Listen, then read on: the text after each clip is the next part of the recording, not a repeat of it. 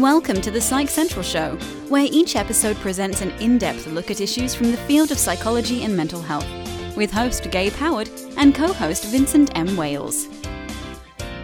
Hello, everybody, and welcome to this week's episode of the Psych Central Show podcast. My name is Gabe Howard, and with me, as always, is Vincent M. Wales.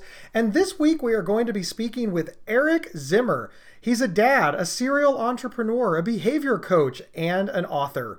And he's going to tell us really about a lot of things. And I don't want to read your bio, Eric. Eric, welcome to the show.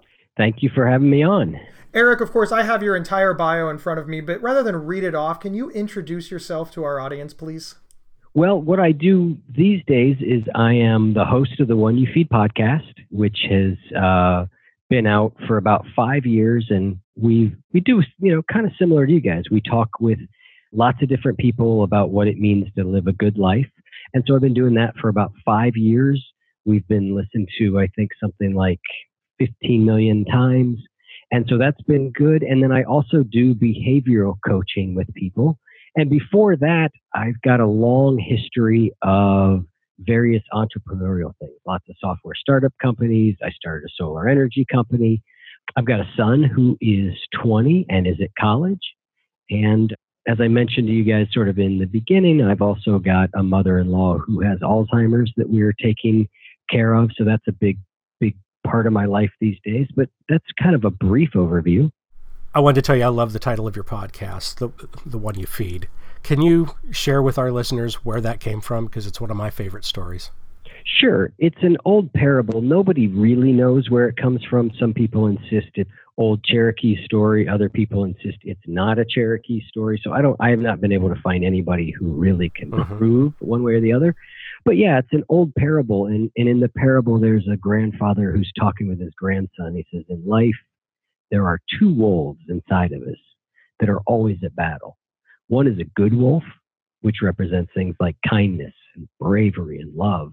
And the other is a bad wolf, which represents things like greed and hatred and fear. And the grandson stops and he thinks about it for a second and he looks up at his grandfather. He says, well, grandfather, which one wins? And the grandfather says, the one you feed. That's beautiful. So that's the parable. And I use it to kick off every episode. I just, I start off by asking my guests kind of what that parable means to them in their lives and in the work that they do. I love that. Awesome. And of course, you're from Columbus, Ohio, which is awesome because I'm from Columbus, Ohio, and usually we're interviewing people from all over the country and not in my back door. But what's really cool is many years ago, you had the band Watershed on your podcast. And I love the band Watershed. And besides people who know me or who are from Columbus, they've never heard of them. So from one Watershed fan to the other, it's great talking to you. Yep, a local Columbus band that was great and still is when they play sometimes. Yeah, they don't play a lot because they got old and had kids. Yep. When you say serial entrepreneur, I'm very interested in that because, most people say I've started a business or I'm an entrepreneur, but you say serial entrepreneur because, you've started a lot of businesses. Can you explain what serial entrepreneur means to you? He makes cereal. Exactly. Right? Yes. I frosted, off-brand Frosted Flakes and Cocoa Puffs. And no, I think by serial, it just means that, I've been in one sort of startup business after the other for most all of my career. So that's where most of my career has been spent is in, very small startup companies that are very entrepreneurial by the nature of them being pretty new and small. Although some of them got big, but they started small. And that's sort of, you like to do this. I mean, that's like the crux of your career. You like to take small things and help start them, make them bigger. You like to turn ideas into substance. This is what being a behavior coach is. I mean, actually explain that better because I'm just butchering it to hell. Well, I do love the early stages of a company. I love sort of, like you said, building something, taking an idea, getting it out there. And I love that really in early stage companies, you do a little bit of everything. So your job description is very broad and very wide. And so that's always suited me well. I do a fair number of things pretty well. I wouldn't, and so that always suited me. And so, yeah, I would do one, and then the company would get about to the size where it started needing specialization, where it was more operational than it was, building. And then, for both the company and me, it wasn't usually the best fit at that point, and it would be better for me to go on and do something. So, Eric, I understand that you had in your history some issues with alcohol and other substances. Could you talk about that for a bit? Sure. At the age of 24, I was essentially a homeless heroin addict. I was really sick. I had hepatitis C. I weighed about 100 pounds.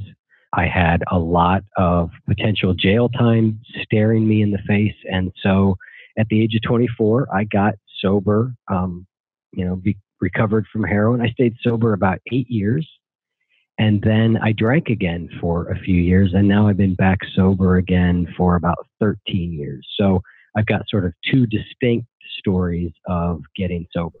And you also struggled with depression, if I'm not mistaken. Yeah. And I never know whether to say I still struggle with it or not. I don't really know. It is not the prominent factor of my life like it was for a long time. But, it's still sort of there. I think I manage it way, way better than I did. And it's far less of a heavy thing in my life. But I think it's still something that I work with. It's a feature of my inner landscape. This is a constant discussion in mental health circles. I live with bipolar disorder, and I say I'm in recovery from bipolar disorder, but I still have bipolar disorder. I still have to manage it. I still spend some part of my day worried about it. So am I in recovery with? Am I in from? Some people are like, well, there's no cure, so recovery is the wrong word. Yeah. It is a difficult thing to try to manage because you don't want to wander around and tell everybody that you're depressed, because then people might try to render care or aid and you're just trying to live your life. But by the same token, you don't want to tell people that you're fine, because this is something that it's impacted your life in many ways. Yeah, I think for me with the show, I'm talking about these kind of topics all the time, and I'm pretty open about it on the show and in other shows I go on to, just because there's lots of people out there that also struggle with it and wrestle with it. And yeah, I agree with you. I don't know, like I said, I don't know whether it's, am I recovered? Am I in recovery? Is it gone? And what's remainder is sort of a natural melancholy temperament. I don't know any of those answers. But I do know that the things that I've done to treat depression, most of them are things that I continue to do today because they seem to keep depression at bay, and they're just kind of all around good for my mood state. It is a common discussion that people have. Where does mental illness end and my personality begin? When is it a mental health issue versus a mental illness? When is it just an emotion? When is it, it's why podcasts like ours can really exist, because there's a lot of discussion and varying opinions on the subject. So thank you for lending your voice to the landscape. It's very much important. Yeah, you're welcome. So now, Eric, how did your history with alcohol and drugs, how did that lead to what you do today? How did it impact your life? And what was the process there? So like I said, originally got sober at 24, stayed sober about 8 years, got sober again. And I think that in my case, recovery from addiction and alcoholism took sort of a wholesale change in the way I viewed the world and how I moved in it. And it made me take my internal state much more seriously and really pay attention to what's happening there. And then also look at how am I interacting with others and connecting with others. And so I've kind of always had that, and that drove an interest in me in all things mental health related, spirituality related. And so that was kind of always there. And then about 5.5 years ago at this point, I had a solar energy company that I eventually just decided I was going to shut it down. And so I shut it down, and I was doing some consulting work, and I was just kind of bored. I didn't really have like a thing that I was really into and passionate about and loved. And so the idea to do this podcast just kind of hit me. And it's turned out to be wonderful. I started it for a couple reasons. Like I said, I started it because I was bored. I also started it because what I realized was that my mind, when it's left to its own devices, heads towards less than optimal places. And so I wanted to sort of feed the good wolf in my own life. And I thought, you know what, if I interview people every week and then I read their book to prepare for the interview, like I'll be immersed in and swimming in these ideas, these concepts, these topics. And it'll help me just overall do better. And that turned out to be totally true. And my best friend was an audio engineer. And I thought that by doing it, I get to spend more time with him, which turned out to be very true. Well, that's convenient. That is really cool. And, it's not unlike the story of the Psych Central show. On our 100th episode, we sort of talked about how this show came to be. And there's a lot of similarities there. I ran my mouth. Next thing you know, I thought, hey, I can spend more time with, my good friend, which is Vin. And here we are. And we're glad that we did, because we definitely need to stay out of trouble, for sure. I agree. I understand that motivation. We're going to step away for 30 seconds to hear from our sponsor. We'll be right back. This episode is sponsored by BetterHelp.com. Secure, convenient, and affordable online counseling. All counselors are licensed, accredited professionals. Anything you share is confidential. Schedule secure video or phone sessions, plus chat and text with your therapist whenever you feel it's needed. A month of online therapy often costs less than a single traditional face-to-face session. Go to BetterHelp.com/Psych Central and experience 7 days of free therapy to see if online counseling is right for you. BetterHelp.com/Psych Central. Welcome back, everyone. We're here with Eric Zimmer talking about making lasting change in our lives. So, Eric, tell us about how this became your coaching work. You say it's a behavior coach, is that correct? Yeah. It started a couple years into the podcast, and I started having listeners ask me if I ever did any one-on-one work with people. And I originally, initially said, no, I don't. It's not really something I've done. But I kept getting people asking me. And I thought, you know what, let me give this a try. Let me see what it's like to coach people. And, about partway through the first call, it hit me that I had done this hundreds of times in recovery by being a sponsor to people. I had done that over and over and over. And so I really realized it was something that I really felt like I knew how to do. And by behavior coach, what I generally mean by that is that it's very difficult we all know you can't just change your emotion. You can't just grab your emotion and move it where you want it to be. And we can certainly work with thoughts, but some thoughts are what they are. But the thing that we seem to have the most control over is our behavior. There's an old line I heard early in my recovery time, which is sometimes you can't think your way into right action. You've got to act your way into right thinking. And so I would say that line sort of underlies the whole idea of behavior coaching to me. That there are behaviors that we can do, there are activities that we can do that move us in the direction of our goals and our dreams, and that also there are behaviors and actions we can do that help our emotional and mental states of mind also. So that's really where I focus, is on what behaviors are we going to change and how do we change them? I think we all have some idea like, well, you know what? I know exercise is good for my mental and emotional health. And I hear that eating right is good and meditation might be good.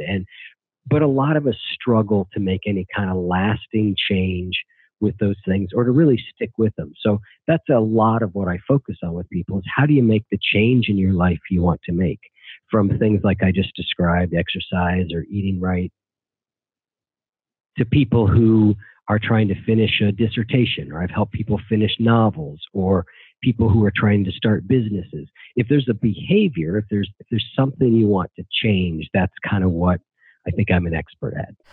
Now, a lot of us have experience with making changes, but just not being able to keep at it. We're recording this in late January, so recently it was all, New Year's resolution times, right? People are going to make their insistence on eating better and exercising, and yet come March, they're not doing it. So what is a way that we can make the change going over the long term? So one of the things that happens to a lot of us is we have this narrative in our head that says, you know what, I'm the kind of person that just can't stick with anything, or I'm the kind of person who can never finish anything. So we start to make a change and it's going along well. And then, like I mentioned, something knocks us off track. Our kids get sick. Our dog needs to go to the vet. We get sick. And then all of a sudden that voice in our head starts to say again to us, see, I knew you couldn't stick with it. I knew you wouldn't stick with it.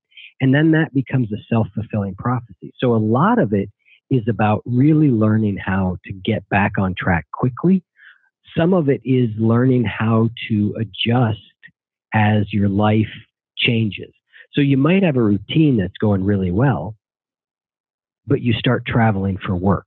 So how do you keep the routine going while you travel for work? Or you enter a busy season at work, or it's summer and the kids are out of school. It's about being able to sort of adjust what you're doing, how much you're doing, when you're doing it, how you're doing it, all of that to kind of adjust as life changes, because the same routine usually won't work for people forever and ever and ever. It needs to be adjustable. But what happens is that when life starts to move around in ways we don't expect, we get off track and we tend to give up. So that's one really big one, is to just get back on track as soon as possible. There's another one that's really important that I sort of call, the analogy I make is like, don't kill the plant, right?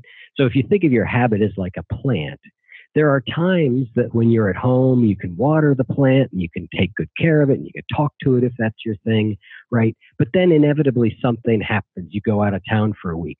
When you go out of town for a week, all you're really after, you might ask your mom to come by and water the plant once a week. You just don't want to kill the plant. And sometimes habits are this way. If you get a really busy week, what we want to do is not kill the habit. So if your routine is to go to the gym every day for an hour, but the week just is really, really busy, you're better off to go to the gym every day for 10 minutes. You know, reduce the scope, stick to the schedule is what well-known habits person says, because that keeps the habit alive. And that's really the key, is how do you just keep the habit alive so that when circumstances are better, you can kind of get back to the full version of the habit. So those are just some of the ways to get through when things change a lot and how to really make a habit stick long term. I really like all of that. I can relate to a lot of it, even in my own life and in my own recovery, and you know, from personal goals to business goals, that all resonates and makes a lot of sense. So I'm about to throw a wrench in it and ask, what happens when somebody like me gets off track? Because I know I'm going to get off track. So what are the strategies to get back on track?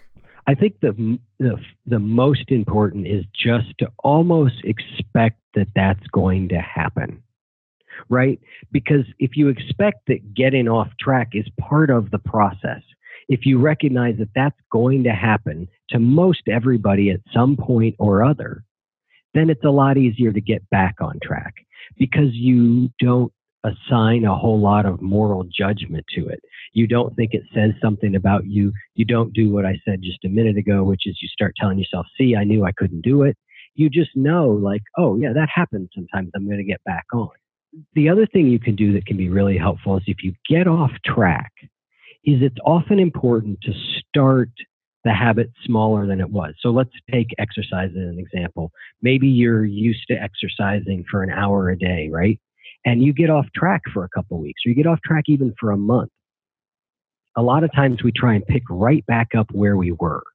And often that is too difficult. And so a lot of times what can be helpful is to start doing something that's a little bit easier, a smaller version of it, and build up to it. And that's often one of the key ways to start a good habit, is start smaller than you think you need to do. Find something that you can do every day and succeed at to build a habit. And so the same thing can happen if you get off track. Often it's helpful to sort of step back a little bit. So I like to meditate, 20 to 40 minutes a day. But there have been some times over the last couple of years where I'll get off track and I'll miss some days of meditation. And what I'll find is that all of a sudden jumping back up to 40 minutes feels like a lot. So I'll give myself permission to start back over at 10 minutes a day and build my way back up. So that can be a way to get back on track when it feels really hard to get started again. So what if you've been off track for, say, 20 years? How small can I start?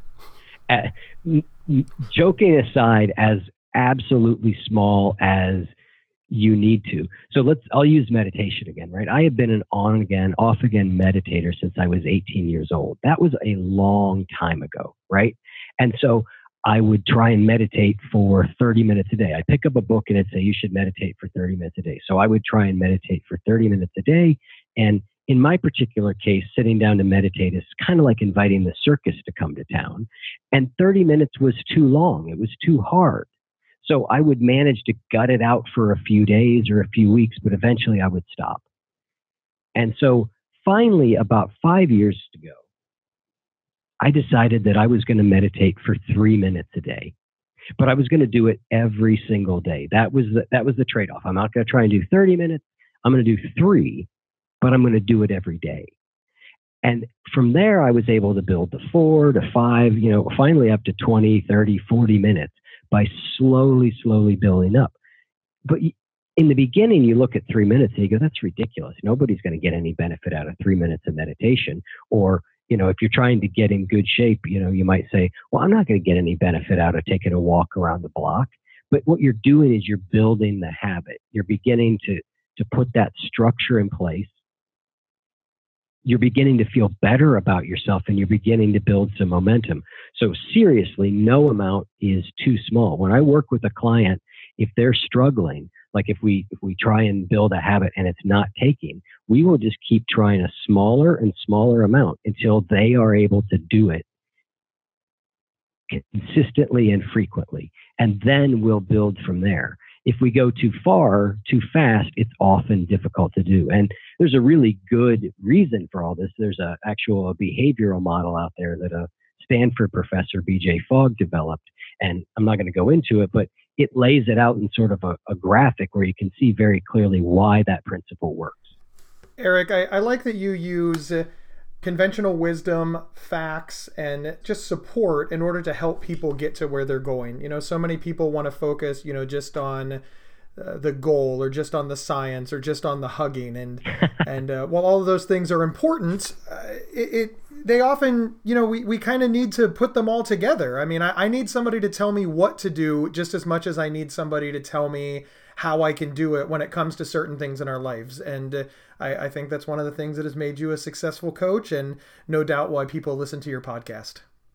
Yeah, I think you're absolutely right. I love when I start to see modern science back up something that comes from more of an ancient tradition and you sort of see both those things agreeing.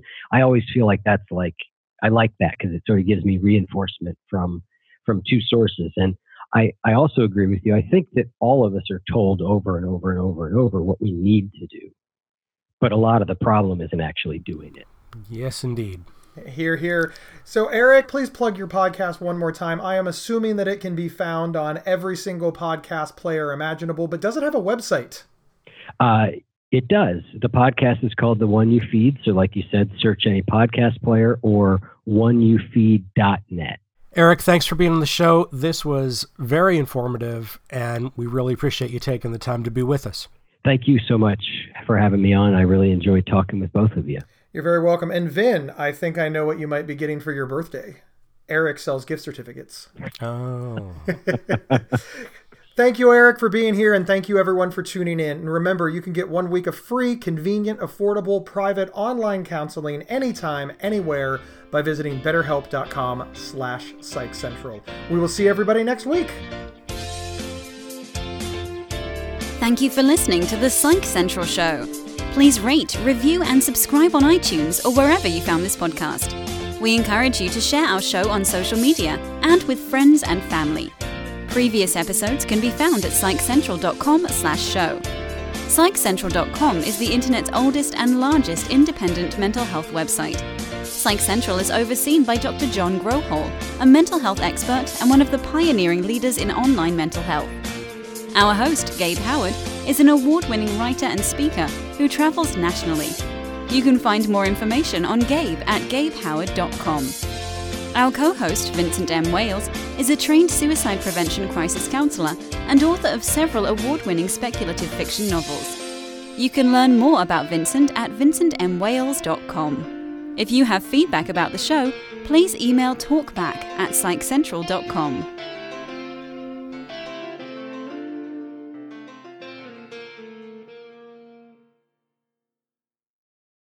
There are few words more misunderstood and misused than OCD. Imagine having unwanted thoughts stuck in your head all day no matter how hard you try to make them go away, and then having to pretend that everything is okay despite having to feel crippled inside. That's OCD. 1 in 40 people suffer from it globally, but there's hope. If you have OCD and need help, you can get better with specialized treatment. NoCD offers effective, affordable, and convenient treatment for OCD and is covered by many major insurance plans. Go to nocd.com to learn more. That's nocd.com.